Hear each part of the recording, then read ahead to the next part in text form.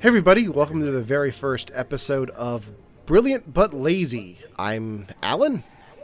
And I'm Josh, and it is the first episode of Brilliant But Lazy. We went through several possible names for this. Many of them were taken. Yes.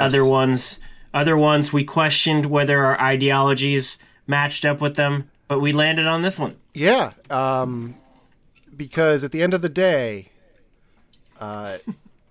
go to Otto Octavius for That's right.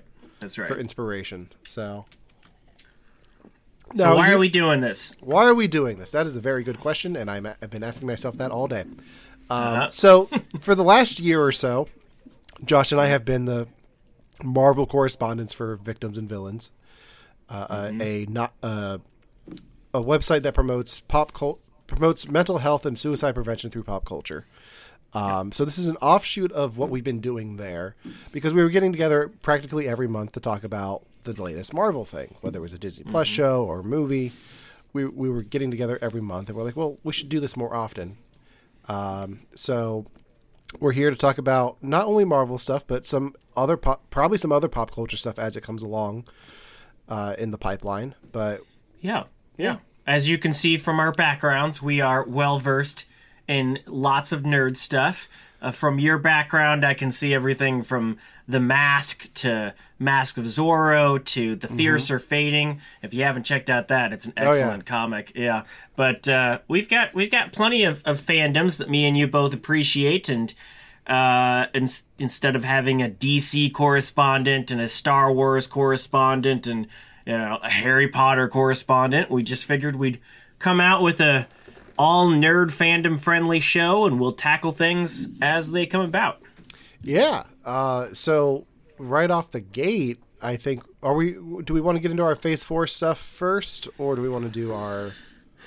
Yeah, sure. We're gonna do two major things in this episode. Yeah. We wanted to still, give nods to our Marvel stuff. We've talked about most of these already, and we kind of wanted to rank Phase 4, but then to give, a nod to just other properties outside of Marvel. Later, we're going to do our top 10 comic book movies of all time. That's not necessarily just MCU films. Yeah. But yeah, let's do Phase 4 first, since it just ended up. Well, because I believe at the end of our holiday special episode, we talked about ranking of the Phase 4 stuff. So yeah, let's get into that first. Let me close this out. All right. Now, we did have a caveat here, though. We're only ranking 15 films and shows. We are not including I Am Groot, Werewolf by Night, or the Guardians of the Galaxy holiday special. Yes. Just because those were specials. Even though the holiday special definitely, leads into Phase 5, or might have things that Phase 5 references. The holiday special for Guardians would have made my list if 15 didn't work on the graphic as well as it did. Yeah, there you go. So, yeah. Spoiler alert, I think Kevin Bacon is the next Thanos in the MCU. That's what I was referring to for the holiday special leading into Phase 5. Yeah. So get ready for that, folks. The way that Kevin Bacon and Groot just go at each other in the special is just insane. All right, okay. So we're going to get into our ranking of Marvel Phase 4, and this is including, like we said, all the films and TV shows for Disney Plus. So Josh, let's start with your number 15. Oh, we're starting from the bottom. Okay, oh, yeah. You got to work your way up to the top. I hear that. Okay, the bottom was easy for me, and I feel like Seth, my buddy from Nerf Herders Assemble, would back me up on this. Thor: Love and Thunder was bottom of the barrel, and it probably doesn't help that it came out this year, so the wound is still fresh. But when I really took a look at all of these and tried to, we didn't do like a watch over the last week. I just looked at these properties and remembered the things that I appreciated about them, and remembered the things that were highlights for me. And that one still fell to the bottom of the barrel. I did not care for Thor: Love and Thunder. but I'm sure I was harsher on it than you were. Because what's your number 15? Thor: Love and Thunder. Oh, really? Oh, wow. Yeah, and I liked Okay. Thor: Love and Thunder a bit when I saw it in theaters, but it just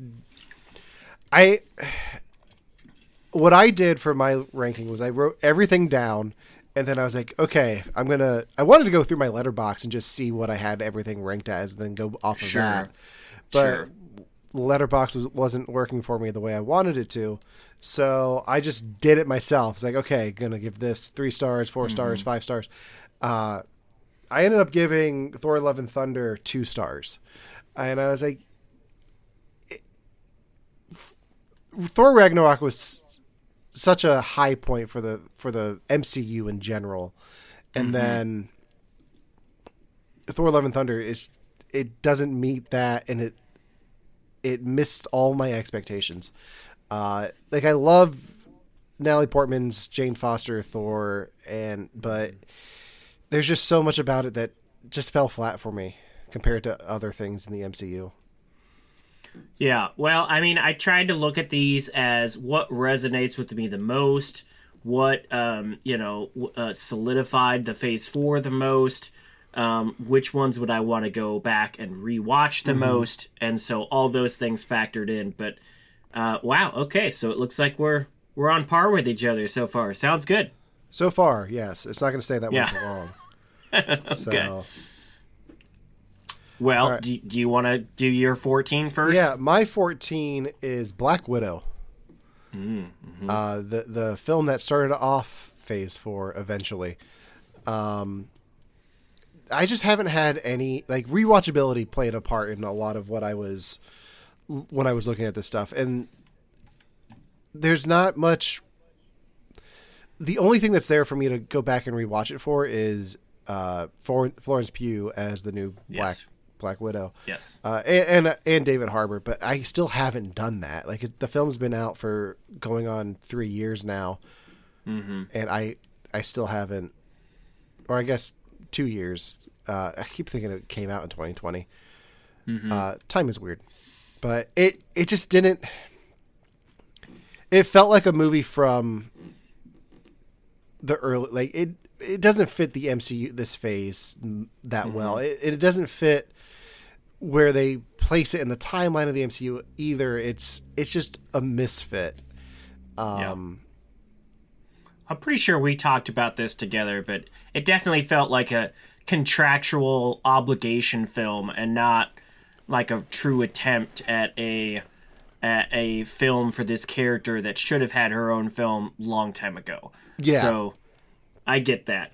Honestly, the whole bottom half of my list were all kind of tied together, and I put Black Widow higher up on my list, as you'll know, but I totally understand why you feel that way. My number 14 was Eternals. And the reason why I put that down there was because I was legit excited for this film, not because I knew anything about the history of these characters or the comic that it was based on, but just the way they hyped this film. They were bringing in this Academy Award-winning director. They had this incredible cast. They hyped this up to be the Captain America Winter Soldier of the current phase. When Winter Soldier came out, it changed the landscape of what people could expect the MCU films to be. It really did feel fresh and new, and Eternals was definitely sold as, this is not your average MCU film. It's a different look, it's a different director, it's a different tone.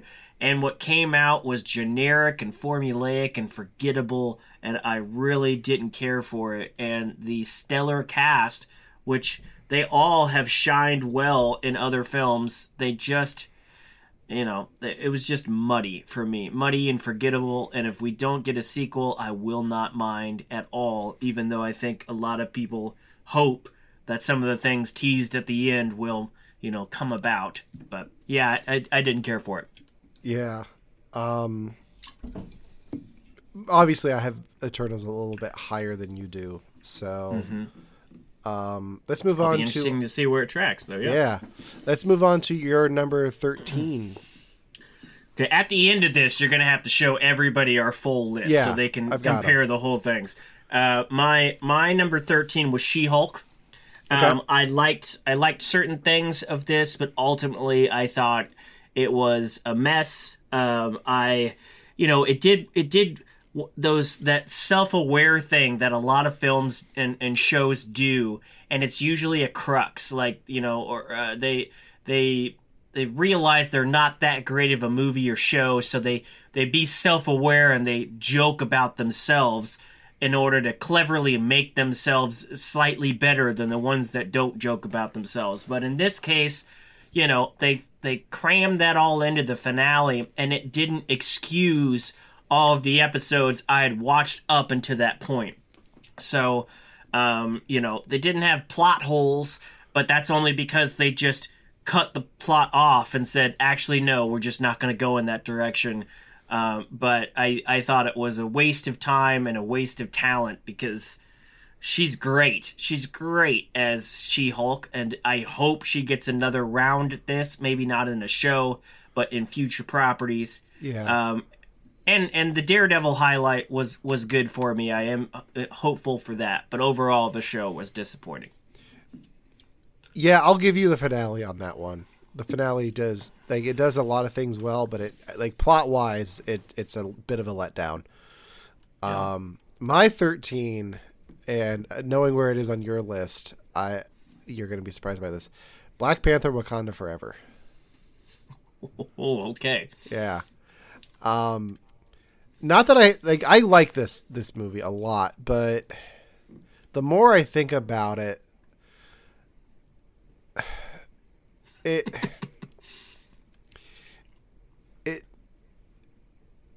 it's not what I like. The rewatchability of these played a big factor in this, and I had this tied with some other things, Okay. but I'm not gonna some of these. I was dying to go buy the Blu-ray, but this one I'm like, I can wait. I don't need this one right away. Okay. I can understand. I had disappointments with it for sure. Yeah. But yeah, what's your number 12? My number 12 is Eternals. So mine wasn't Okay. Eternals wasn't too much higher on my list. Yeah.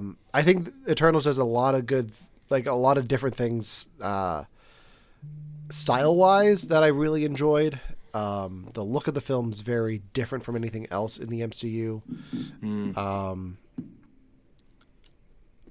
It's a little bit boring and a little bit long, but I saw it in a heated reclining seat, so I didn't really care that much. This was the last MCU Blu-ray I needed to buy, and I just bought it because I was like, if I find it for cheap, I'll buy that, and I found it. So Nice. yeah, I'm okay with seeing a sequel to this, because they set it up, and I was like, okay, if this is going to be set up, I want to see where you go with this. If you have a plan, execute that plan. I don't know if I need Harry Styles to be a part of that plan, but I'll take what I can get. So, if Patton Oswalt's involved, so. Oh, that's right. He was the little CGI dude at the end. Yeah, I remember a lot of the critics out there were saying, oh, if you don't like this, it's only because it's different and you're just used to the standard. And, it was different, but in my mind, different doesn't make it good. It can still be a bad production if it's different. That doesn't automatically give it points for me. I was excited for it to be different. It just wasn't fulfilling for me. My number 12 is Moon Knight. Okay. Hell of a cast. Oscar Isaac, my guy. Oh my gosh, Ethan Hawke. Blanking on his name. Ethan Hawke. I love Ethan Hawke. My friends, my two best friends tell me that he's my man crush, because I've just loved everything he's in. Unfortunately, I thought the show was a waste. I thought the pacing was all kind of craziness at times. I thought the CGI was not great. Oftentimes, I thought they focused too much on certain elements of the plot instead of focusing on other things.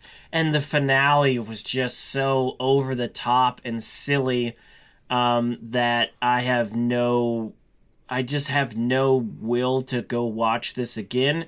And it doesn't, if this doesn't get more, I won't be surprised. It feels like it could just be this one thing that they never broach again, or they feed him into some, Dark Avengers movie or something. But yeah, it was a letdown of a show for me.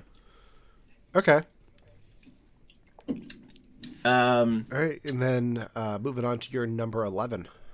Yeah, my number 11 was Miss Marvel. Not because I really didn't like it. I liked it enough. I just didn't really connect with it very well, and I thought that it was while it was like a cute story, it wasn't what's the word I'm trying to say? It just wasn't that grand of a story. It felt very small and very contained. Mm-hmm. The last scene definitely opens it up, and we'll get more of her in the Marvels, and I am excited to see her character in a movie setting, and among people we've already seen in the MCU in the films. For the show itself, other than a couple spots, I thought it was mostly just kind of forgettable. Yeah. Okay. My number 11 is What If, and I think I really enjoyed a lot of the What If. Like, I bought the action figures for it because I wanted the Watcher. So there's a lot that I liked about What If, but that finale, when they brought everything together, I just felt was forced and kind of put a damper on the whole thing for me. Like, I'm okay with going back and revisiting the characters that we've seen in these What If episodes, but I didn't need it all to come together, and it just felt weird when it did. But yeah, that's my number 11. Okay. I'll comment more on that when we get to it. My What's number your 10? My number 10 is Moon Knight. Okay. So not far off. Yeah, pretty much middle of the road at this point. Like, we're kind of in the places where, like, yeah, this was good. It wasn't the worst, wasn't the best, but I liked Moon Knight a lot. I thought the suits looked fantastic. The casting, like you said, was great. It inspired me to buy an Engelbert Humperdinck record this weekend, so nice. I have it on the turntable now. But yeah, I like this show. I would like to see more of it, but not knowing what the plan is for this character going forward kind of puts it in the middle of the road. Like, if I had an idea that Oscar Isaac's going to return for season 2, or he's going to be in this movie, like, it'd be more worth it. But not knowing if there is a future for this character kind of makes the show not as rewatchable for me. Yeah, that uncertainty around it. My number 10 was Hawkeye. I had a good time with it. I thought some parts were really fun. I thought this had the potential to be like Home Alone 2, Lost in New York type of Christmassy show, and it, at times it was. I think the better parts of it was when Florence Pugh showed up. She brought a lot of charisma. I thought Haley Steinfeld? Is she the main character?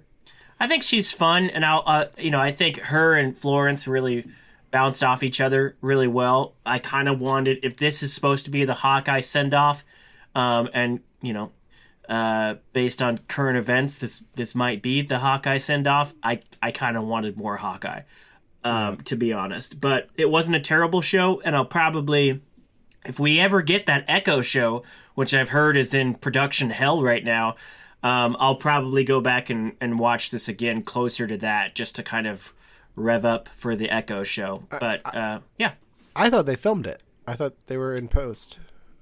I've heard they've had like problems with it, like it keeps on getting delayed. Maybe it's in post. I don't know, but yeah. All right. What's your number 9? My number 9. Is it my turn? Yeah, it's your turn for the first one. My number 9 is Black Widow. So your 14 is my 9. Yes. I really was disappointed by this film when it came out, but I have watched it since, and I think I've watched more reactions of it since, and I didn't like what they did with Taskmaster. I thought a lot of the CGI was wonky as hell, and I thought it was a disappointment for the character. But man, Florence Pugh, I really didn't like how much Florence Pugh was in it initially, but now having seen Hawkeye, I do appreciate the Florence Pugh stuff. And I'm a David Harbour fan, so there's highlights in there that I do like about it, but it is in the bottom half of my list. But yeah, that I felt that there was more redeemable things in that movie than some of the other things I've listed to put it there. And like going back to this being towards the bottom of my list, I think part of that has to do with the experience of watching it, because this is the only one that went to Disney Plus, and that's how I watched it. Yeah, I didn't see it in theaters, and like this is 2 movies after Endgame, which is like one of the best movie-going experiences, where you have a crowd reacting the way they do, and then you're watching this one at home on Disney Plus on your phone. Not that I watched it on my phone. I did not do that. Did it come out simultaneously on Disney Plus? Okay. I think we did see it in theaters. Yeah. We saw it once in theaters, and then I usually take my mom to see the movie because she's big into these, and we watch it on Disney Plus for her. So okay. Yeah, for me, it was a convenience thing because it came out on Disney Plus like the day before we left for vacation. I was like, well, we're not going to pack for 2 hours. We're just going to watch Black Widow and then get ready to go. There you go. All right, my number 9 is The Falcon and the Winter Soldier. I like this show. I feel like it could have been a movie. There's a little bit of too much drawn out stuff, and I know they had to rewrite things because of the pandemic, and it just kind of falls apart a little bit. If you can see the holes in the story if you look close enough. The villain's not super developed, but I like Anthony Mackie and Sebastian Stan together. Like, give me more of that. Zemo was good in this. There was a lot that I liked about this. The new Captain America suit is fantastic. But at the end of the day, I feel like this could have been a movie instead of a miniseries. Yeah, I have it a little higher on my list, but not incredibly higher. What's your number 8? My number 8 is Loki.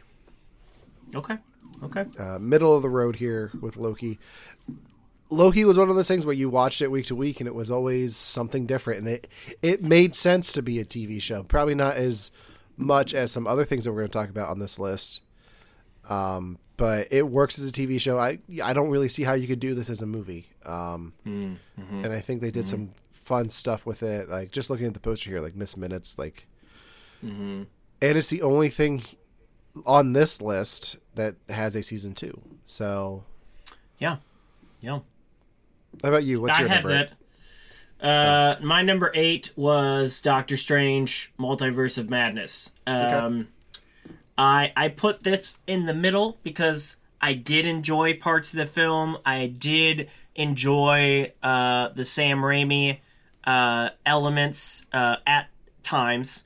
It did bring me back to my childhood of watching Spider-Man films in the theater, because there were times where I'm like, man, this is definitely a Raimi production. And I liked WandaVision, and I liked seeing some extension of the things that happened in that show. But it was messy at times. There was really some bad CGI stuff at times. And, if you're going to put a third eye on your main character, please take some time to make it look good. And I just didn't think it looked good. And I thought there were things that they could have explored a lot more. There was some cool, flyby stuff, some nods to What If, some nods to other things that haven't been introduced to the MCU before. but I felt like they spent too much time on those things and not the meat of the story, and certainly not the experience of the multiverse. We had a quick, super quick montage thing, but then for the rest of the movie, it was really only like a couple universes, and it wasn't as stellar as it could have been. So it was disappointing, but still, you know, in the middle for me because I still liked a lot of parts of it. So, yeah. Okay. But my number 7 is What If. I thought that there were a lot of fun things in that.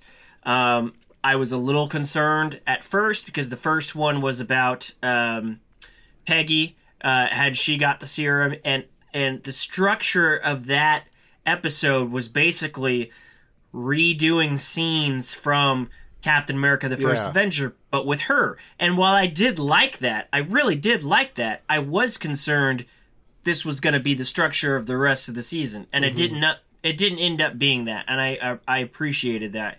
And while I did feel that the finale was kind of rushed, all of a sudden we were throwing these characters into a story with the Watcher and Ultron. I did like Ultron coming back as the villain. I did like Killmonger, you know, kind of still being Killmonger. And, you know, if we get a second season of this, I really would like to see more of that. Not to mention, one of the best episodes was the zombie episode, and that was fantastic, and it was creepy, and it was well done, and I've heard talks of them expanding that, so I would love to see more of that. Yeah, so, they're doing a whole zombie series, which will be interesting. That sounds great. And we are getting I forgot we are getting a season 2 of this, but it's animated, so that doesn't count. What's your number 7? My number 7 is She-Hulk. There's a lot that I enjoyed about this show. I like the meta humor that it has. It falls a little bit flat, and it's disappointing in the finale. But throughout the show, I love the fourth wall breaks. I like her as She-Hulk. I like the way they use Bruce Banner in this. Daredevil's appearances are fantastic. And I wish the show had leaned more into the week-to-week helping different heroes with legal issues.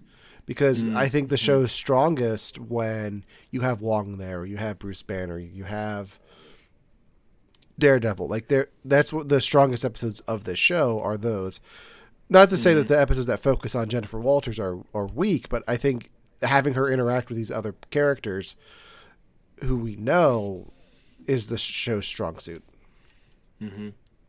Yeah, the cameo factor in that show was definitely strong. Yeah. What's your number 6? My number 6 is Shang-Chi and the Legend of the Ten Rings. I enjoyed this movie. I've been meaning to go back and revisit this one. I just haven't gotten to it yet. But it's a different kind of movie for the MCU. I like the way they do the fight scenes in this was fantastic. Ben Kingsley coming back as Trevor is fantastic. Yeah, this is a perfectly fine standalone MCU movie. Like, it doesn't really tie into anything else that you have to see this. I like the little bits that they do connect it with Wong and Abomination, but it just stands on its own 2 feet, and I think that's kind of hard to do in the MCU these days. So, okay. My number 6 was Falcon and the Winter Soldier, so not too far off from yours. Yeah.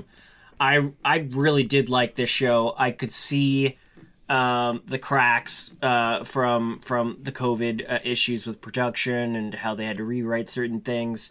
But I felt like this and Hawkeye were the best versions of what Kevin Feige initially said what Disney Plus was going to be. When he first kind of started talking about this and they did that whole, what's coming on Disney Plus type of event, he originally said these things aren't necessarily required viewing and that they were meant to be expansions of the characters, but if you never watched these shows and you just stuck with the theatricals, you'd be fine.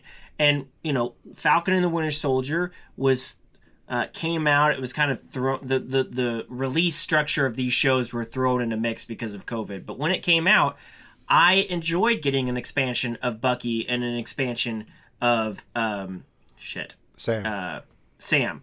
I really like both of those characters. I've loved Sam's growth ever since Winter Soldier, and the way that we left things in Endgame was, I wanted to see how these two characters really felt about that when it came down to it, and what the next steps were. And I thought that, the villains weren't, phenomenal, and there wasn't a lot of long-reaching things for the Marvel Universe that happened in the show, but there was expansions of the characters, and that's why I liked it. I wanted to see more of them, and so I appreciated it for that reason. Okay. If you or someone you know is listening to this podcast right now, and you're struggling with suicide, addiction, self-harm, or depression, we encourage you guys to please reach out. This is the heartbeat of why we do what we do. Suicide is currently the 10th leading cause of death in the United States, and as of this recording, there are 132 suicides that take place each and every day on American soil. And when you scale back internationally, there are 800,000 successful suicides. That is one death roughly every 40 seconds. So if you or someone you know is struggling, you guys can go to victimsandvillains.net/hope. That resource is going to be right in the description wherever you guys are currently listening or streaming this.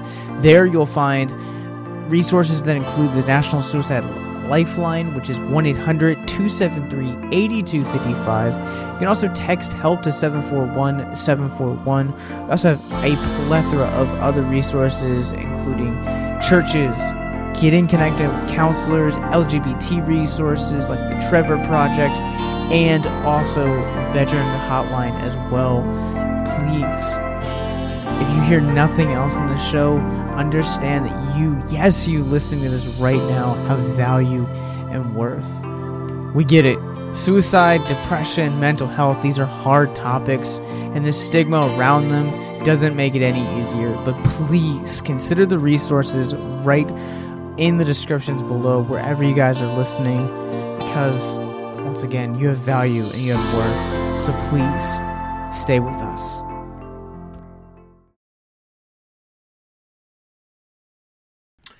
But my number five is Loki, and I wasn't sure how to feel about this show, but over time I've liked it more. I think I was frustrated initially with it because I just didn't really know where it was going, and if it was as good as it seemed it was. But I do appreciate the show more now than I did then, and especially with how much of the Phase 4 properties felt like just standalone stuff. This does set up Kang, and with Ant-Man and the Wasp coming, and the Kang Dynasty coming, I am excited about what happens in season 2 of Loki, and I felt like the little universe that this show has needed a second season, where a lot of these shows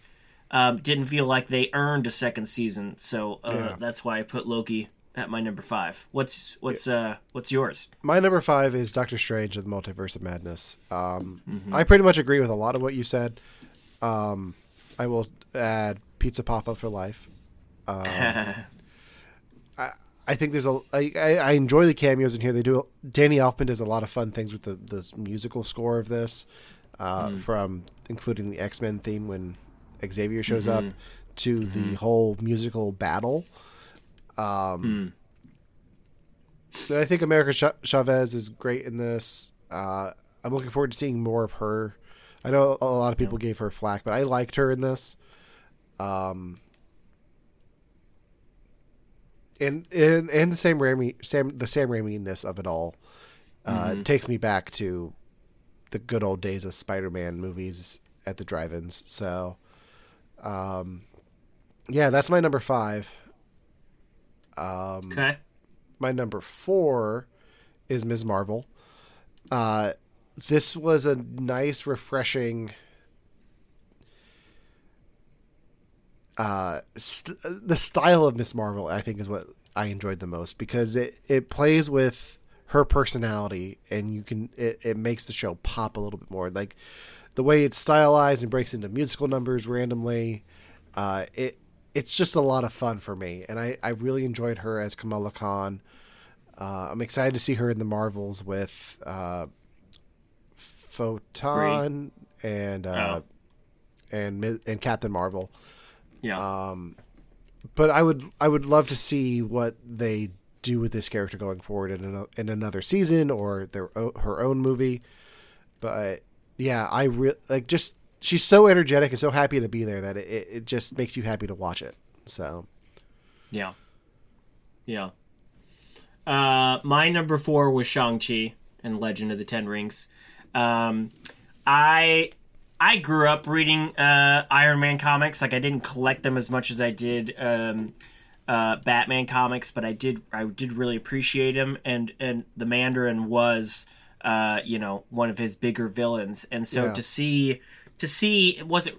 I mean, it's kind of a retcon, but it wasn't really they wrote around the whole Iron Man 3 Mandarin thing with Ben Kingsley, and to see them kind of course correct that, I did like that. There's a lot of things in the first half of this film that I thought were great, in terms of the lore, in terms of the choreography. There's a lot of Crouching Tiger, Hidden Dragon type stuff in here that I really appreciated.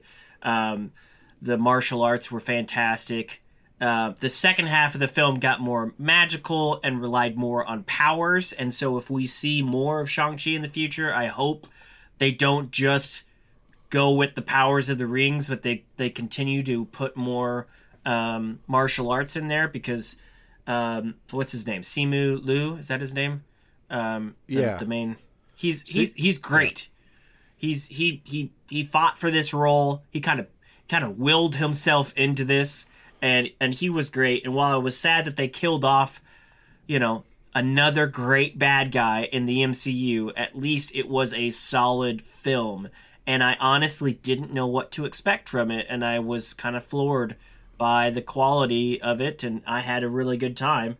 And it does, have teasers for what's to come. So, and Awkwafina was funny in it too. I don't think she necessarily needs to be his sidekick going forward, but I wouldn't mind seeing, some more of her in the future. I thought she was less irritating than Jane Foster's friend in the first couple Thor films, Darcy, which she's better in WandaVision, but I thought Awkwafina was actually funny, and I laughed a good amount of times. So yeah.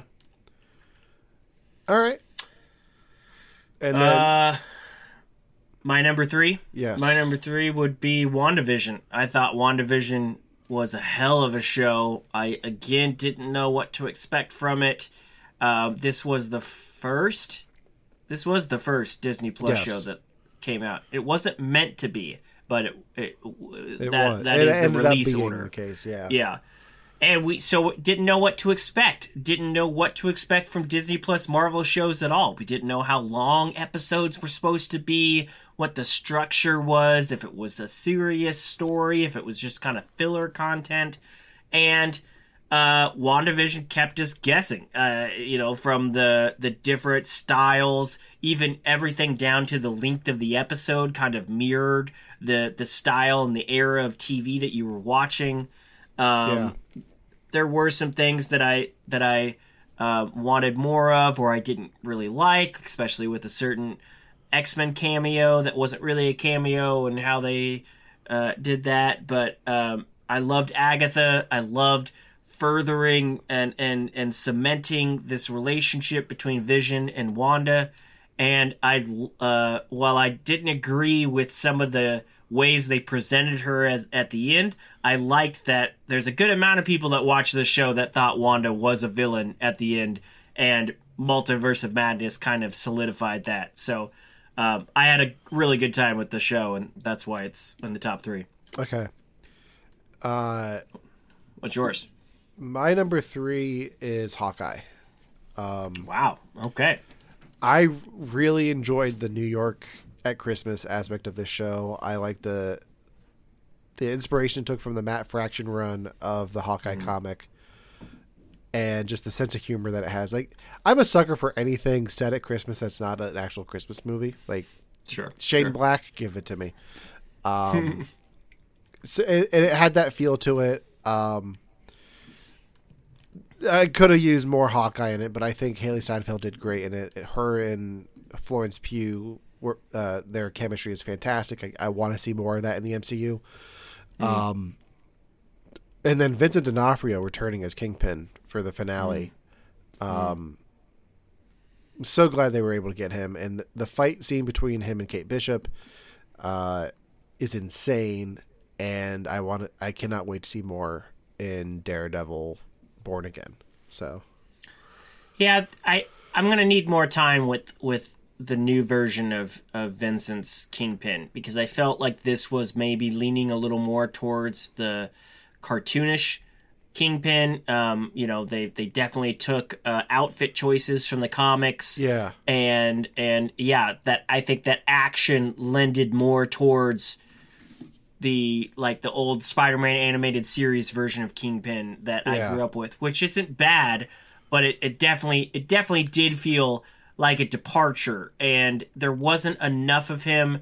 I was looking into things too much, like the Kingpin from the Daredevil shows wouldn't put up with this level of goons that he's putting up with in this show. So I'm hoping to get an expansion of his character in Daredevil to appreciate him more, but it's Vincent D'Onofrio, so that wins me over to a certain degree anyway. So friend of the show, Vincent D'Onofrio. What's your number 2? My number 2 is WandaVision. But you said something that made me regret that. Like, I almost changed my whole list when you mentioned the Ralph Boner of it all, because I completely forgot that was a thing. But beyond the X-Men cameo that doesn't pay off at all, WandaVision is the only Disney Plus show that we've talked about that only would make sense as a Disney Plus show. There's no other way to tell this story. It's the only one that makes the most sense for the format of episodic television. And I think they use that to their advantage to tell the story that they tell. And it's a masterclass in storytelling because it plays with the format every week. And then there's some of my favorite moments of the MCU in this, like the ship of Theseus scene with the 2 Visions, and then Vision's line of, "What is grief if not love persevering?" Like, that's there's such a good line, such a great line. And oh man, I want to go back and watch it again. And the fact that we're getting a sequel series to this with Agatha is bizarre to me, but I'm like, okay, like they're bringing back so many of the side characters that you're like, I don't hate these people. Like it'll be interesting to see what happens with that show, but this was a tough one for me to not put at number 1. So it definitely, I mean, it was a strong show. I think the finale showed some cracks for related to COVID. All of a sudden, Darcy was just gone, and the rush thing of the bad guy just shooting at the kids and for a lot of things I've been very forgiving about that kind of stuff because of COVID restrictions and like how things happen in Hollywood. So I can look at, like, the finale does have its flaws, but I think leading up to that, like, it's a solid show. And I think Doctor Strange does redeem that ending, because when Rambo said, they'll never know what you sacrificed for them, I was like, how dare you? How dare you mess with the quality of this show? Because I hated that line. I was like, she tortured an entire town. Don't throw that in my face. And while the Avengers didn't come after her in Doctor Strange Multiverse of Madness, this show still painted her as a villain of sorts. And so I think that redeemed that moment for me. My number 2 was Black Panther: Wakanda Forever. I was surprised how low it was on your list, but I did have several disappointments in this film. I thought it did drop the ball in certain narrative structures. I think it had that huge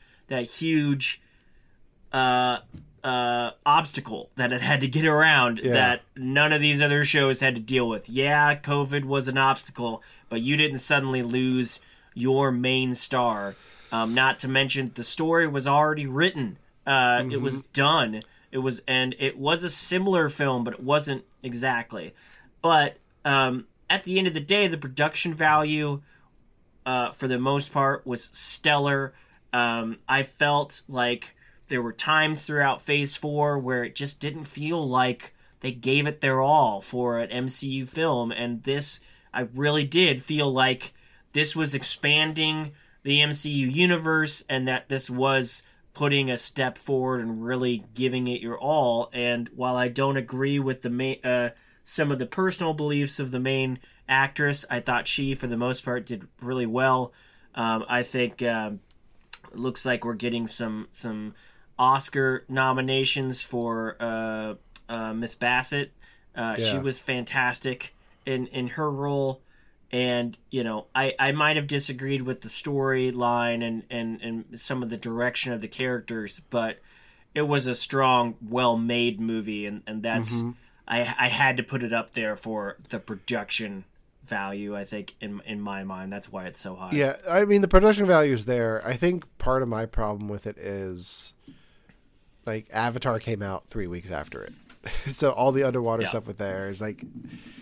Yeah, you could see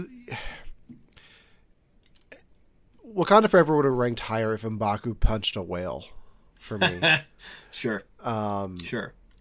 That's where I'm at with it. And you're completely right about the story and the obstacles that they faced, and I don't know if you figured it out, but we have the same number 1. Yeah, I have figured that out. I just realized that. Yeah. Deservingly so. I think me and you are both old school Spider-Man fans. Oh, yeah. I don't remember how you felt about the Andrew Garfield films, but I really liked Amazing Spider-Man 2, and I think it gets way more flack than it deserves. And this film, I mean, the nostalgia factor is crazy for this, and it definitely elevates the film, but I thought it was a solid blockbuster event, and it did feel like the biggest blockbuster of this phase for me. Go figure. The guys who host a podcast called Brilliant But Lazy picked the one with Otto Octavius as their number 1 for Phase 4. You know, Spider-Man No Way Home is just a love letter to the Spider-Man franchise, with the villains coming back, and then Toby and Andrew coming back with Tom, and it's so much fun. It was like one of the best theater experiences I've had. Like, I went 3 times opening weekend to see it. It was one of the few times where people hooted and hollered, and I wasn't annoyed, because I was like, yes, yes, he's back. You know, holler, cheer. I'm good. I don't often go see re-releases in theaters, but I went and saw this when it was re-released with the extended cut. You did. But there's so much I could go on forever talking about how much I love this film. It's maybe not the best of the Spider-Man franchise overall, but it's the highlight of Phase 4 for me. Especially when we're in the multiverse saga. Like, this is the film that plays with that the best. Like, I think they do a better job with multiverse stuff here than they do in Doctor Strange, at least from what I want from a multiverse story, when you have all of these characters. And I'm sure we're going to get that down the line with Secret Wars. We're going to get more of the stuff that worked in here. So, well, I told you this when we reviewed the movie, but it elevated Tom Holland's Spider-Man so much for me. Yeah. I mean, he's definitely won me over the years. It's hard not to like him as Spider-Man, but I personally, when they first brought him out, I was really irritated that we were going so young with high school Spider-Man. That is not the Spider-Man I grew up on. I grew up on the college kid who already had a job at the Planet, or not at the Planet, Bugle.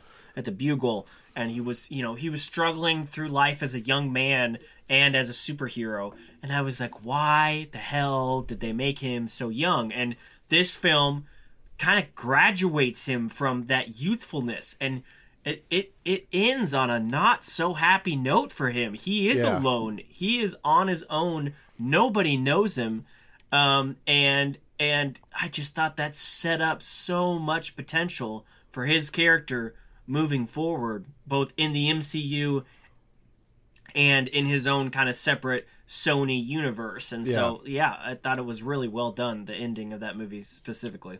Yeah.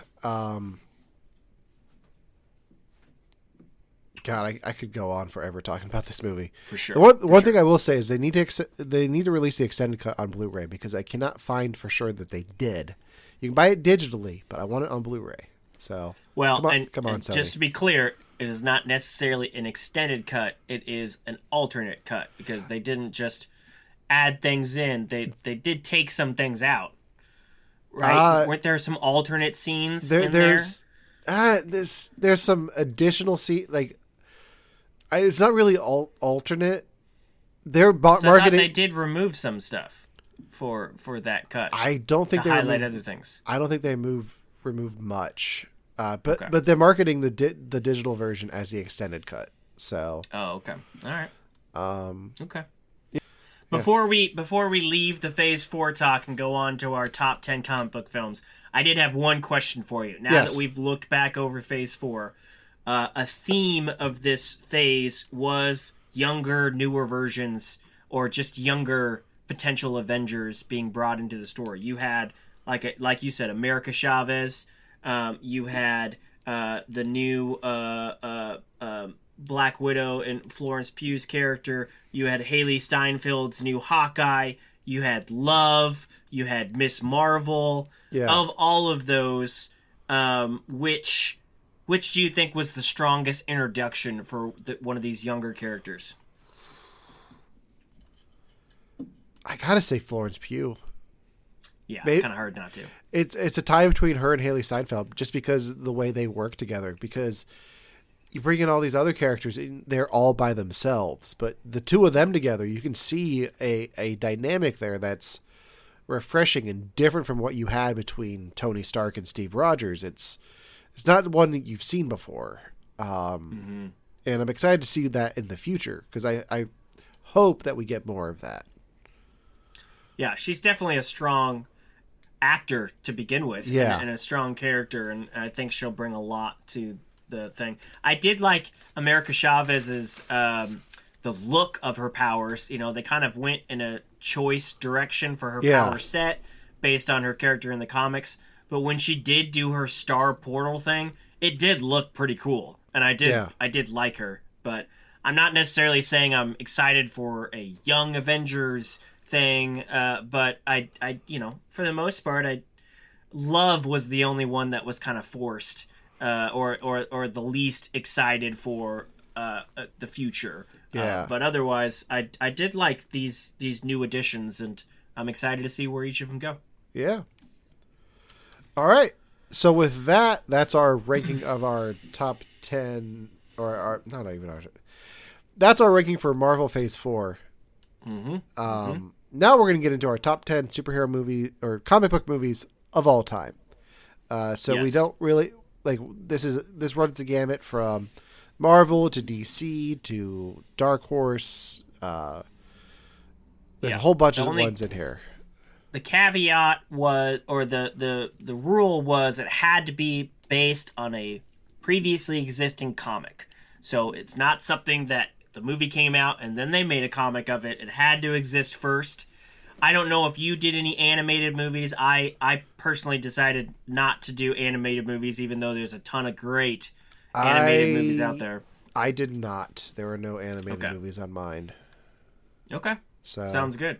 And we didn't do. This isn't our top. Like this is our number 1. This is our number 10. To make it easier, because when you get into your favorites, it's hard to rank them over each other. So I just picked my top 10, and they're in no specific order. Although, since you had it in my brain not to include animated movies, and I completely forgot about Spider-Verse. Mm-hmm. So it does rank high for me. I considered putting it on my list, but it's I was shooting for more live action stuff. We'll talk about our love for Into the Spider-Verse when Across the Spider-Verse comes out. So Part 1. All right, let's start off with your. You've got the order there, so you got Blade 2. Blade 2. Blade 2 is fantastic. Wesley Snipes. You still have not seen Blade 2. I have not seen any of the Wesley Snipes Blade movies. Okay. Those movies did so much for the younger days of Marvel. They were R-rated films. They were graphic vampire films.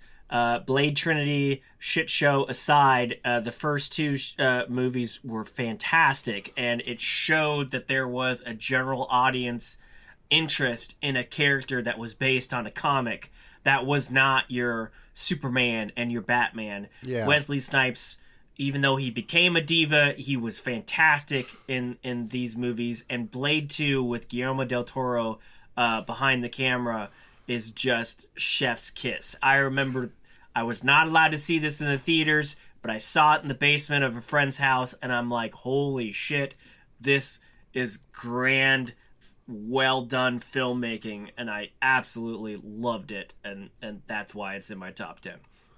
Okay. What's your first one we're going to talk about? My first one is Kick-Ass. Okay. With Aaron Taylor Johnson and Nick Cage. Yeah, it's good. I remember seeing this in college and really enjoying the film, and Nicolas Cage's performance where he's pretty much doing an Adam West impression. This is different from a lot of the superhero movies that we've gotten from Marvel and DC just because of the gore and the violence of it and the language. It's just a great R-rated superhero comedy. And it made Chloe Grace Moretz a star. Before this, she was just a kid actor, but now after this, she was in everything. So yeah, she did blow up after this. She did blow up. Well, and all of the comics. What is that? Mark Millar. Yeah. All of his are of that. It's kind of like The Boys, edgy, superhero-esque, but pushing the envelope and kind of flipping things on its head. And we got the Kingsman because Kick-Ass did so well, and there's other comics that he's done that's being considered for properties. And I think The Boys is so successful because films like Kick-Ass laid the groundwork for it. So yeah, it's a good film. All right. What's your next one? Your next one. My next one. Yeah, we alternate it for this one. So you got Superman the movie. You specified the 3-hour long version. That's correct, because what they used to do back in the day for films was instead of releasing an extended cut, they would sell the deleted scenes and the extended cuts to TV studios for when that film released on TV. And Superman was originally like a 2-hour and I think 7-minute film, and there was a whole nother hour of footage that they put together for the TV version. And was it as tight of a film? No. But the original Superman with Christopher Reeves was so just groundbreaking and immersive and fantastic that when I grew up, I just wanted as much of it as possible. And this was before we got into the repetitive sequels and some other things that, while there was highlights in the other films, they did just kind of they didn't have the specialness of that first one. And so the first time I saw that 3-hour version of Superman, I was just like, yes, this is give it all to me. It's fantastic. And on top of that, just the original Superman film is a very strong film. I've always appreciated that film. How would you guys like to help us get mental health resources into schools, conventions, and other events? Well, now you can. Simply go to patreon.com/victims and villains for as little as $1 a month. You guys can help us get mental health resources into current and upcoming generations, educate and break down stigma surrounding mental health, suicide, and depression. And you get exclusive content that you can't get anywhere else. And you guys can tell us which Nicolas Cage movie you want us to cover, and we'll do it. All it takes to get started is to go to patreon.com/victims and villains, or simply click the link in the episode description wherever you guys are currently listening or streaming this episode. Pick your tier and get started today. Yes, it's that simple. So quickly select the tier that you want and help us get hope into the hands of the depressed and the suicidal today.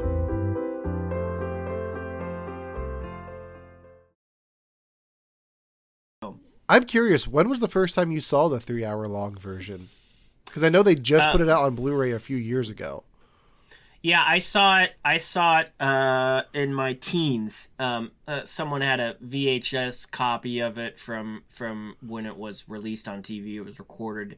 Okay. And then as soon as they dropped that Blu-ray, I bought that sucker up because I was like, because I'd seen it, I go to Grand Comic Fest in Grand Island, Nebraska, and one of the years on the Friday night before the Comic-Con kicks off, they always show an old comic book film or an old nerdy film on their single-screen theater in town, and they showed the original Superman, and I hadn't seen it for years, and I loved it, but I was like, wait, I remember more of this, and I remember this scene, and then that Blu-ray came out months later, and I was like, oh my gosh, this is the thing that I loved so much in my younger years, and I bought that sucker up so quick. I bought it. I tried watching it for when we did Superman the movie on my podcast. Because I'm going to be different and watch the extended cut.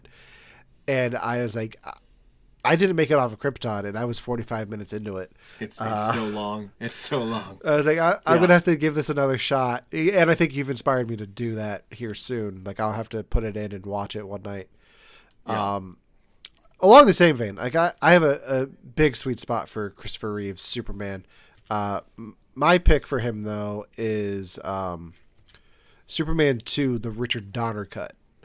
Yes, it is a good one. I like the Donner cut a bit more than the Superman 2 that was in theaters. Mostly because of the Jor-El stuff. Like, it just makes more sense to me than his mother being there. Mm-hmm. And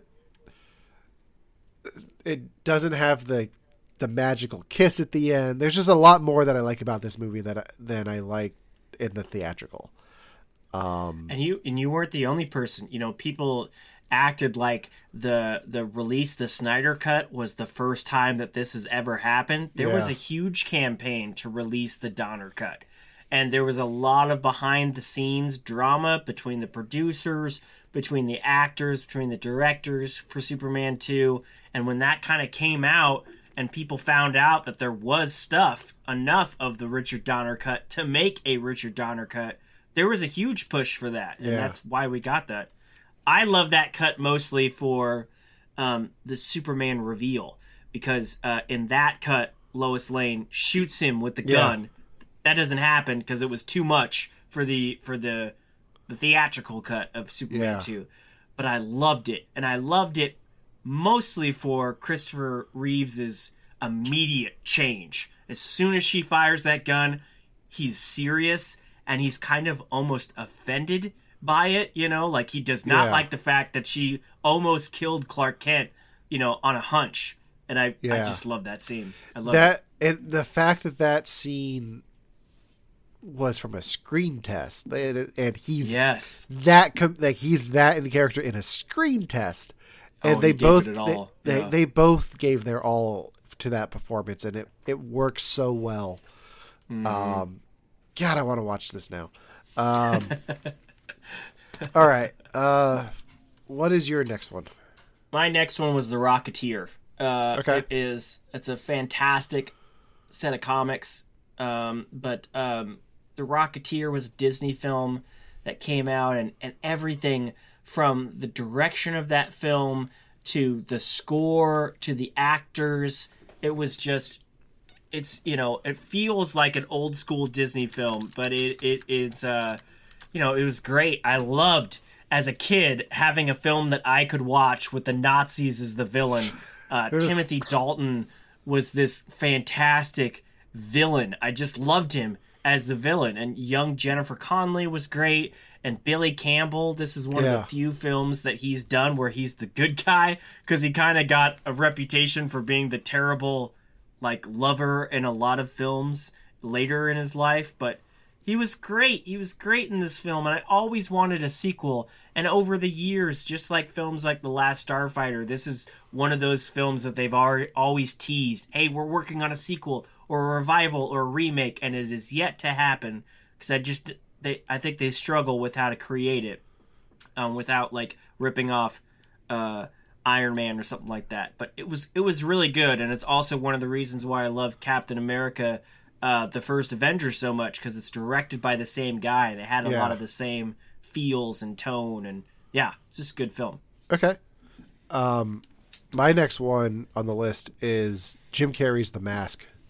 Mm-hmm. Of course. I grew up with this film. I don't know why I was allowed to watch it as a 5-year-old, but I was.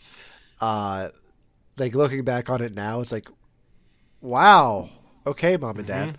But I just got the soundtrack to this the other week at a antique store, and oh man, it just I've been wanting to go back and rewatch this, but this is such a big part of my childhood. I would quote this all the time, Party, because I gotta. But Jim Carrey, Jim Carrey had such a great year in '94 with this and Ace Ventura and Dumb and Dumber, but this is the one that I saw the most out of all of those. And my favorite part of the CD that I got, because I still buy CDs, don't judge me, was the booklet is the movie in comic book form. Oh wow! So I was like, that's amazing. This was worth the $1 that I bought it for, and then some. So. Wasn't it Cameron Diaz's first film? Yeah, too? Cameron Diaz. Yeah. Yeah. So that's good film. Yeah. Terrible sequel, but good. Terrible. Yeah. No. Yeah. The less said about any Jim Carrey sequel that doesn't have Jim Carrey in it is not good. Because I'd watch Bruce Almighty over Son of the Mask. So I'll say that. Which would you rather watch, Son of the Mask or Ace Ventura Jr.? I don't think I've seen Ace Ventura Jr., but okay. I hated Son of the Mask. So well, I just figured out some stuff I'm going to do for the Victims Patreon from this conversation. Great. So great. If you're interested, let me know. Your next one is X-Men 2000. This film blew my mind as a kid. I was all over this film. They released the novelization for this before it came out, and this was before the first Tobey Maguire Spider-Man, and with the exception of things like Blade, those were R-rated films that weren't really geared towards the mass audience. It was geared towards R-rated action films, and X-Men just felt like the first in a long time real push for the legitimacy of comic book films. And it just had this cast, and back then people didn't bitch as much as they do now about, oh, the character doesn't look like the character, or at least they didn't have Twitter and everything to bitch as loudly about it, because I know people weren't happy with Hugh Jackman's Wolverine at first, because it wasn't the Wolverine in the comics, and they did make choices that weren't comic friendly, like the spandex joke and everything, but man, they were just so cool. they in their black leather and Cyclops and everybody and Charles Xavier growing up on Star Trek: The Next Generation, just seeing Patrick Stewart come in as such another such iconic character. Yeah. It was everything for me growing up, and I obsessed over that film so much. I was never huge in the X-Men growing up. Like, I never really watched the animated series. I saw them on the Spider-Man animated series. It's like, okay, these guys seem cool, but I didn't commit to their show. But I ended up seeing this in theaters, and I saw every X-Men movie in theaters up until Dark Phoenix, because I'm a completionist, but even I have standards. But yeah, no, this franchise is great. Like, there are so many great comic book moments in this with Hugh Jackman and a bunch of the other characters. But for me, my favorite X-Men movie is X-Men First Class, because it changes the characters out, takes you to the 1960s, and really having it set in the 60s is like such a great change of pace for the X-Men films. And like, you get the friendship between Xavier and Magneto. Just the style of this film. This is another Matthew Vaughn film. I tried not to do two directors on this, like the same director twice, but I guess I did unintentionally, because he also did Kick-Ass. But just the style of this film, the score, this is definitely the best of the prequels that they did. Yeah, I really liked First Class. I thought it was a breath of fresh air, especially after X3 and people not knowing how to touch that franchise. I really like Days of Future Past as well, but I do feel like the concept of taking the X-Men all the way back to the 60s and seeing the origins of things back then really worked. But then as they built up to that and tried to connect it with the original X-Men franchise, it just got progressively worse. But yeah, First Class was a solid film. Yeah. But go ahead. Yeah, when it's like 4 years between films, but they're jumping like 20 years and no one's age. It's like, okay. No one's age. I get that they're mutants, but yeah, but still. Yeah, and I did my 90s were Batman the Animated Series, X-Men the Animated Series, and Spider-Man the Animated Series. So when X-Men came first before Spider-Man, I just it was incredible to me. And then right after, because of the coolness of the X-Men, they launched, it's one of the few X-Men runs I have completely, they launched this Ultimate X-Men comic run, which was this edgier version that was kind of a mix between what we saw in the movies and what we saw in the 90s cartoon, and it just solidified X-Men. So I really did they weren't my favorite superheroes growing up, obviously, but they were up there. And so yeah, the X-Men films, and to be fair, they had a lot of missteps, but they were the first, universe. They were there before the MCU, and I think the MCU learned off of them. Yeah. I think. And now they're bringing them into the MCU. So yeah. Mm-hmm. All right. My next film could easily be the best film on this. If I had to pick a number one, it would easily be this film. It is The Dark Knight. This is a masterpiece. Christopher Nolan made an incredible movie with Batman Begins. And he did what so many directors and producers had tried to do in the years between Batman and Robin and Batman Begins, to figure out a way to reinvigorate this franchise. There was so many directions that it almost took, and so many legendary directors that came and went. I mean, just looking at all the ones that raised their hands and almost got a movie, it's incredible. But Batman Begins was just cool. The Dark Knight was a cinematic masterpiece. I mean, nobody thought Heath Ledger would be a compelling Joker, and he's still considered probably the best Joker we've ever had. And a lot of people came out of this saying, this is not just a comic book film, this is a film. It is a movie, you know, it's not just a comic book movie. And it's what put Christopher Nolan on the map, especially with his obsession with IMAX.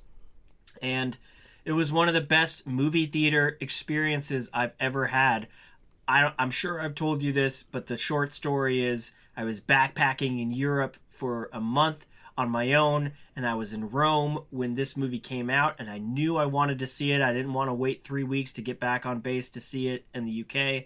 So I spent my first day in Rome not going to the Colosseum, not going to the Vatican, but going to every theater I could find until I found the one that played it in English, not in dubbed. I couldn't imagine seeing this film dubbed. Yeah. And so I did, and it was a midnight version, but the theater was packed, and everybody cheered at the end of that film and gave it a standing ovation, and I joined them because I felt it deserved it. No, it's definitely a masterpiece. I will give you that. Nothing you said is wrong. This film did put Christopher Nolan on the map. Dark Knight Rises is better. No, I'm kidding. Personally, if I had to pick a Nolan Batman movie, it would be Batman Begins, which is my next one. It's such a great origin story. And a lot of films have copied the style of Batman Begins for origin stories since then. Yes. But yeah, you wouldn't have the Dark Knight if it wasn't for this, and I think this sets the groundwork for the Dark Knight and the Dark Knight Rises, and even to a certain extent, the Snyderverse, because Christopher Nolan was involved in Man of Steel and Batman v Superman, so like a lot of you could compare Batman Begins to Man of Steel, and there's a lot of similarities there style wise, but just the scores alone with Hans Zimmer,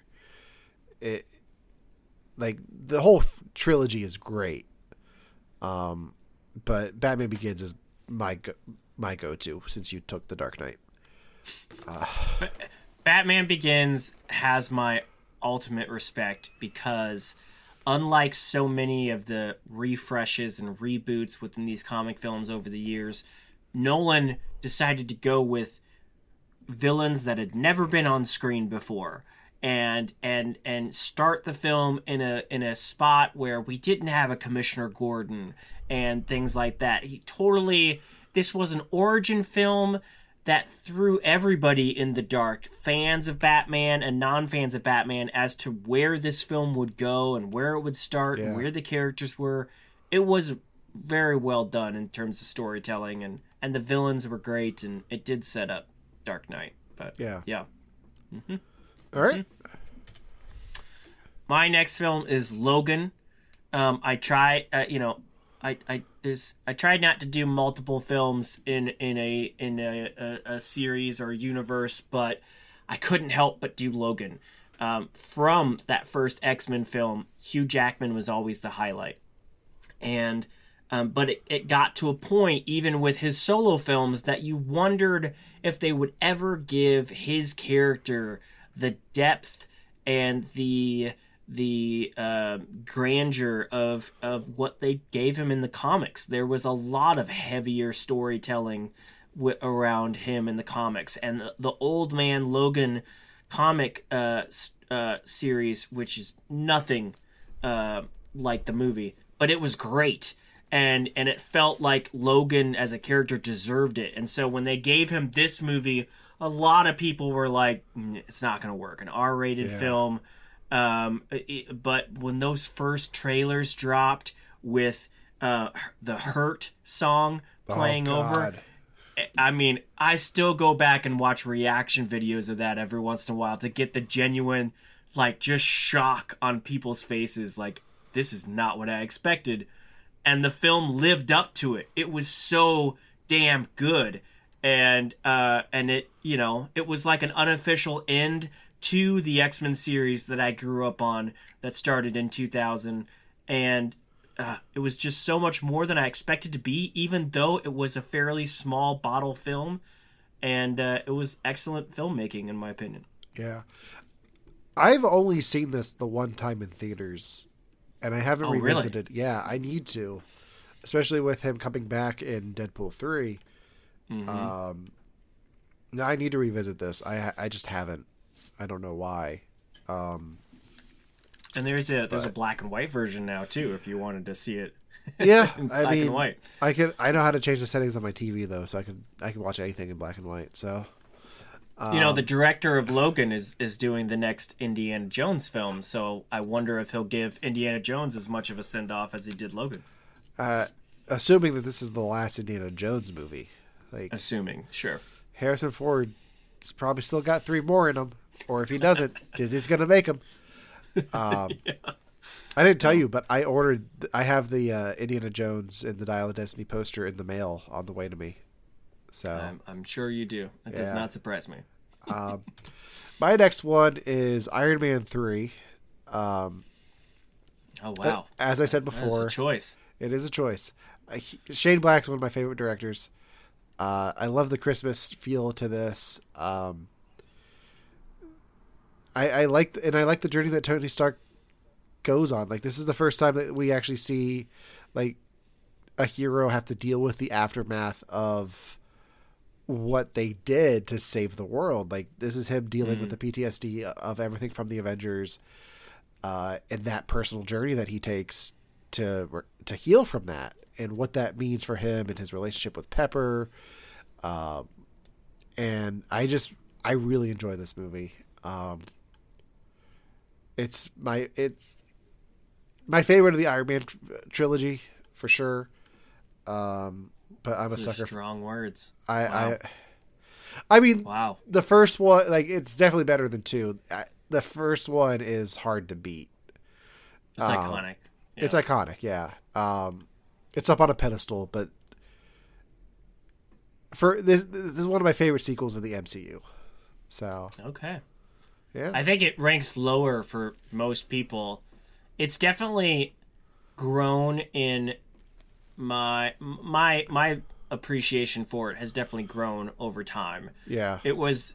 I went to it with a family member, and they were so pissed at it that they walked out of the theater and made a whole scene, and then made a whole scene of me not following them out of the theater, so then I had to go follow them, and I missed chunks of the film, and then when I came back, I was just like, and I didn't like the Mandarin reveal, even though I love Guy Pearce, but upon later watches, I ended up appreciating it more. I don't agree that it's the best in the Iron Man movies, I didn't say it was the best. I said it was my favorite. Okay. So there was the difference. That's an interesting choice. I would not have expected that, but good for you. All right. My next one is Spider-Man 2. And while I was floored by Spider-Man 1, when that came out in 2002, I was just like, wow, and they sold it so well. Like, nobody expected Spider-Man to look this good, and the swinging and everything, and it was a big deal. And had James Cameron made his film, I would have been interested to see what kind of Spider-Man film he came out with. But Spider-Man 1 was incredible. Spider-Man 2, though, for me, like Dark Knight with the Nolan Batman franchises, it was just a all-around better film. And from what we know now, it was supposed to be the first film, but the studios just didn't think that Octavius was a good villain for the debut film, so they held it back. But I thought the story was better, thought the fight scenes were better, I thought the character development was better, and I thought the overall production was just this amazing film. And I think they even released an extended cut later that I loved owning in my collection when I collected DVDs, because I was just like, this is already a great film. Now I have the extended edition. But I love that film. I had never heard that this was supposed to be the first film. Yeah. I mean, they might have changed certain elements for it to be more of an origin film, but he was supposed to be the first villain. Okay. and they just didn't think audiences would like it if he was the first villain. So, yeah. yeah. This is on my list too. So when we came up with we're going to do the top 10 superhero comic book movies for ourselves, I was like, I know what number 1 is, and it's this. For all the reasons you just said, but also like the video game is one of my favorite video games of all time. The soundtrack has been on my phone since I've had a phone. Like, and before that, it was on my iPod and my MP3 player, and I had it on CD that I would take with my Walkman. Like, I love everything about this film. So I got the theatrical poster behind me. There it is. But yeah, this is when people ask me what my favorite film of all time is. This is my go-to. I always forget that it's my go-to, and I stammer, and I'm like, I don't know. Spider-Man 2. But yeah, this is one of my favorite. Like, when I pulled the images for this, for our slideshow here on the video, I had to rename everything quick. As I give everything abbreviated titles, and I just put this one as GOAT. But yeah. So that's on my list too. Like, absolutely, and the extended cut, Spider-Man 2.1. Yes, that's what they call it. I still enjoy that. I enjoy that one a little bit more than the theatrical because it adds just enough to make it different. Yeah, and tweaks a little bit here and there, but like it adds more depth to it. And you don't usually get that in an extended cut. Usually it's just like, oh, here's more jokes. But there it adds more with like the Peter and Harry dynamic, and I really enjoy that. Maybe that's something we can revisit on this show at some point. Yeah. It's been a long time since I sat down and watched it, so yeah, for sure. Next, since that one was yours, and I just kind of hung on to the tails of that. My next one is Guardians of the Galaxy, the first Guardians. Solid. Guardians of the Galaxy was the first time that I knew about the characters beforehand, not from an animated series or cartoons or anything like that. I was reading the Guardians comics. I got to know Peter Quill and Groot and Rocket through the comics in the 2012 run that Brian Michael Bendis did. I would go to the comic book shop in college, and I bought issue 0.1, and then I was buying it for the first whole arc of the story. Like I have those issues. So seeing these characters come to life on the big screen, like I was excited for it, and then the film just blew me away with the soundtrack and the acting. Like, I never knew Dave Bautista before this, but he blew me away as Drax. I loved Chris Pratt at the time from Parks and Recreation, so seeing him in this was wonderful. But yeah, this one of the highlights of the MCU for me. Well, and it changed the landscape of the MCU. You know, this is what I was hoping Eternals could possibly do, but it's one of those films that it wasn't like the MCU was getting stale, but it needed to be opened up a bit. And we hadn't, granted, Thor had been a little bit in space, but we hadn't really done that much with space. And Guardians of the Galaxy really, you know, you had a tree character and a raccoon character. It was a big gamble of whether or not people could really connect with these characters, and James Gunn just brought it home. I mean, it was great. Yeah, good choice. Yeah. My next one was The Road to Perdition. This was not. I did not know this was it was based on a graphic novel. I had not read the graphic novel before I saw this film. This film came out in 2002. It is a hell of a good film. It's a gangster crime noir style film, and it was one of those films where I didn't get to watch a lot of R-rated films growing up, but there was always tiers of R-rated films, and this was one of them that my dad would let me watch. You know, like The Matrix was rated R, but it was barely. You know, a lot of these films, they weren't gratuitous and they weren't overly gory, and they might have some cuss words in it, but it wasn't incredibly sexual. And so I could watch certain films with him, and this was one of the ones that I watched, and and it just had a good story. And Paul Newman was in it, and I loved him from growing up with oh gosh, what was the he was in so many films, but he was in Butch Cassidy? The Sting.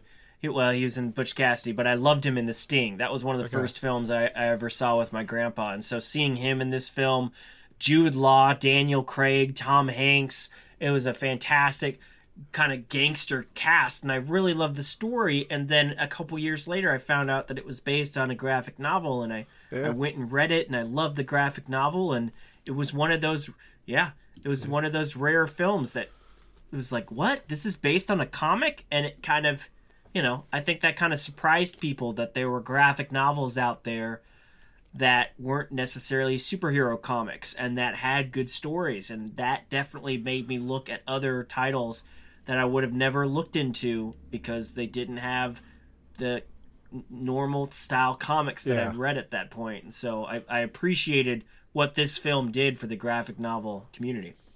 Yeah. All right, cool. I need to see the movie and I need to read the book because I haven't done either yet. So. Oh, it's good. It's a classic. I did read Scott Pilgrim versus the World. So, and this film is so much fun. Edgar Wright's a great director, and the cast in this is stacked. You've got, just looking at it, the poster here. You've got I forget who she played in Birds of Prey, but you got a Bird of Prey. You've got Superman. You've got Captain America. You've got Robin from the Lego Movie. Captain Marvel's in here. It's such a fun and like different kind of movie. Like the video game influence is there, and it's just a lot of fun. The soundtrack's fantastic. And I quote this movie like almost weekly. Like for what I talked about renaming the files, this one was "Bread Makes You Fat." So it's just so much fun and so quotable, and just a fun light watch. Yeah, and the soundtrack, that opening number with their band. Oh my god, I love that so much. Brie Larson has a great song in there. I think it was Black Sheep. I think that was great. Yeah. Mary Elizabeth Winstead, she played Huntress in that Huntress, Birds of Prey that's movie. right. Yeah. And she is awesome. She's gonna be in Ahsoka. Yeah. And she had a Netflix film called Kate where she was a badass. But yeah, the movie was so fun and so lighthearted and so bombastic, in your face with the over the top graphics and everything. It was a fun movie. It's very quotable, and it's a good time to go back and rewatch for sure. Oh yeah. Yep. My next one is the only one in the MCU currently, and it's on this list, and it's Captain America and the Winter Soldier. I loved Captain America, the First Avenger. I thought it was a great film. I know a lot of people thought it was a little lackluster compared to some of the other origin Marvel films that had come out, but I really appreciated it, especially because it had the same tone as The Rocketeer. But you had that film, and then you had Avengers, and, my boy Captain America wasn't getting a lot of love. Everybody kind of thought he was flat or a nerd or just didn't belong. His suit didn't really look that great in Avengers. Everybody was like, why is he getting more of the captain feel than someone like Iron Man? And when Winter Soldier came out, it destroyed anybody's perception of the character. It was incredible. And I had not read the comics as much as I read other comics, but I knew of the Winter Soldier storyline, and I wondered how it would come across in the movies. But there's a lot of people that did not know who the Winter Soldier was, and that broke a lot of people's minds.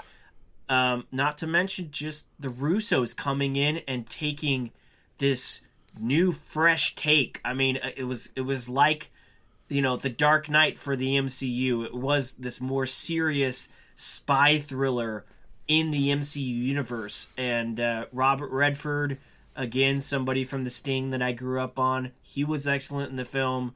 It was a incredible film, and I always go back. And the score, I write to certain sections of the score all the time because it was so well done. It was a hell of a movie. Yeah. No, this is up there for the MCU for me, but it's never reached top tier MCU for me. Like, I don't know what it is, but I think everyone loves it so much that everyone puts it up on that pedestal, and I just can't. I have to be different. So Iron Man 3 it is. Yeah. All right, my last one is Batman Forever. Obviously, Josh, you've met me. I knew it was coming.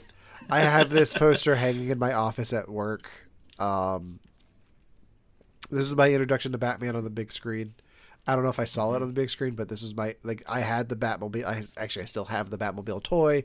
Like, this came out at such a perfect time for me. I was like 4 or 5, and like, just the colors and Jim Carrey, and like, even today, like, I still love this film.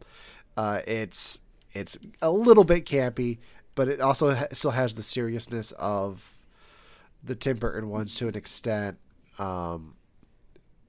I don't understand why you call the third movie in any franchise Forever, but beyond that, the film has its issues, but I don't care. Like, this is my happy place. So, we played the shit out of that arcade game in New York this year. Oh man, that was insane. I forgot about that. Got pretty far on that. Barcade. Yep. It was a good film. Val Kilmer, in my opinion, was a fantastic Batman. I felt so bad learning later how bad of a time he had on the set, just because of the limitations back in the day. I wish we would have got more of him. And I've always been intrigued of an extended cut release of that film, just because they had some interesting things that even Zack Snyder kind of took later. There was a scene of a giant bat, coming, and it was more in the mind of Batman. It wasn't serious, but it was something spiritual almost, and they cut that from the film. And a lot of people were like, thank God they cut that. And I was always like, what? This is the psyche. This is the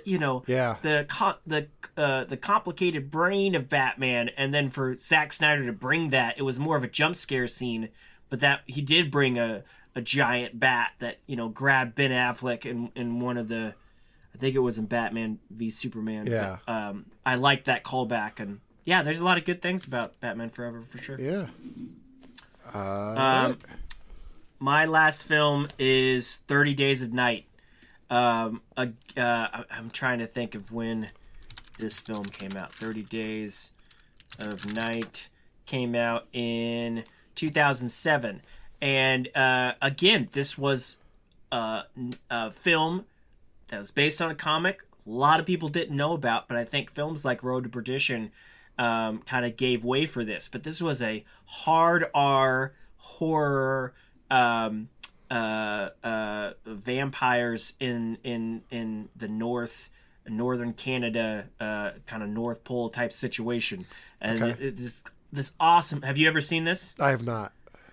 So it's in northern Canada, I believe. It's in a town. The concept is there's this town that for 30 days, based on the rotation of the Earth, it's just all night, and most of the people leave the town for this period.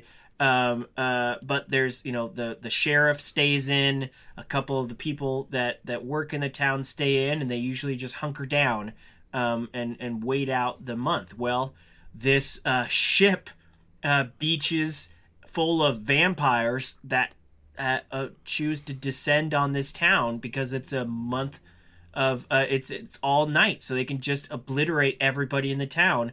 And at first it goes swimmingly well for them, and they just seem to be taking out people left and right. But then some people, like the sheriff, who's played by Josh Hartnett, don't go down so easy. And it is brutal, and it's creepy, and it has this epic finale. And it was just this take on vampires that I had not seen before. It was more brutal and more animalistic. It wasn't,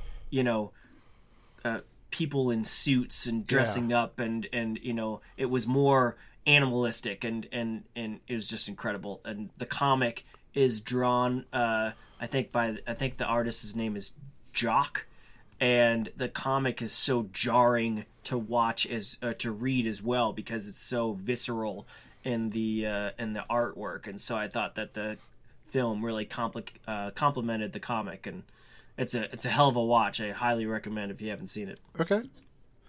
I've heard of it. I've never seen it, so I'll put it on the list. It's good. Right. So that's our top 10. That's a hell of a list. That is.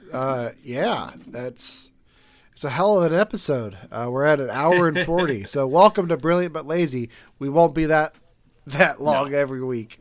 But we wanted to do a big debut episode, and I really wanted to highlight some non-MCU stuff, since we've been the Marvel correspondents for a long time. I wanted to show that we're not just Marvel fanboys, if you didn't realize from our backgrounds. Yeah. But we love other stuff too. So yeah, and we get to hang out at New York Comic Con and talk about a lot of this stuff, but we don't really get to talk about all of it here. So I think this is going to be a great place for us to do that. So if you're into nerdy stuff, MCU, Star Wars, a little bit of DC, make sure to subscribe to our podcast feed. We will have our own feed here by the time this comes out. None of that's set up yet, or at least not sent to us. So follow Victims and Villains on social media to find out more about Brilliant but Lazy. You can also visit the Victims and Villains Patreon, where Josh and I will be doing a tie-in episode on the Patreon, exclusively talking about the very first Marvel film, Howard the Duck. That'll be dropping. That'll be dropping next week, so stay tuned for that. And if there's other classic shows or movies you want us to go back and watch, you want us to go tackle the Lou Ferrigno Hulk or other things, we're not always. I think we're going to try to do this bi-weekly, but we're not always going to have a movie premiere or new show to talk about. So I'd love to kind of go back and look at other things and highlight things, especially even off this list that you haven't seen, or just things we haven't seen in a while. So I think that'd be fun. So let us know what you want us to do. Exactly. I've got the Blu-ray of the director's cut of the Ben Affleck Daredevil just sitting on my shelf, like trying to. And that almost made my list. Yeah, really? The director's cut of Daredevil, I loved it so much. It's a good film. Right. Josh, where can people find you? They can find me out there. Okay.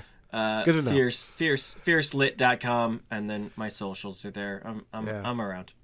You can find me. You can find me on Instagram, acram CRAMM 4815. You can also find me. All my links are there. So do that. Until next time, for Brilliant but Lazy, I'm Alan. I'm Josh. Thanks for joining us. And Rosie, I love this boy.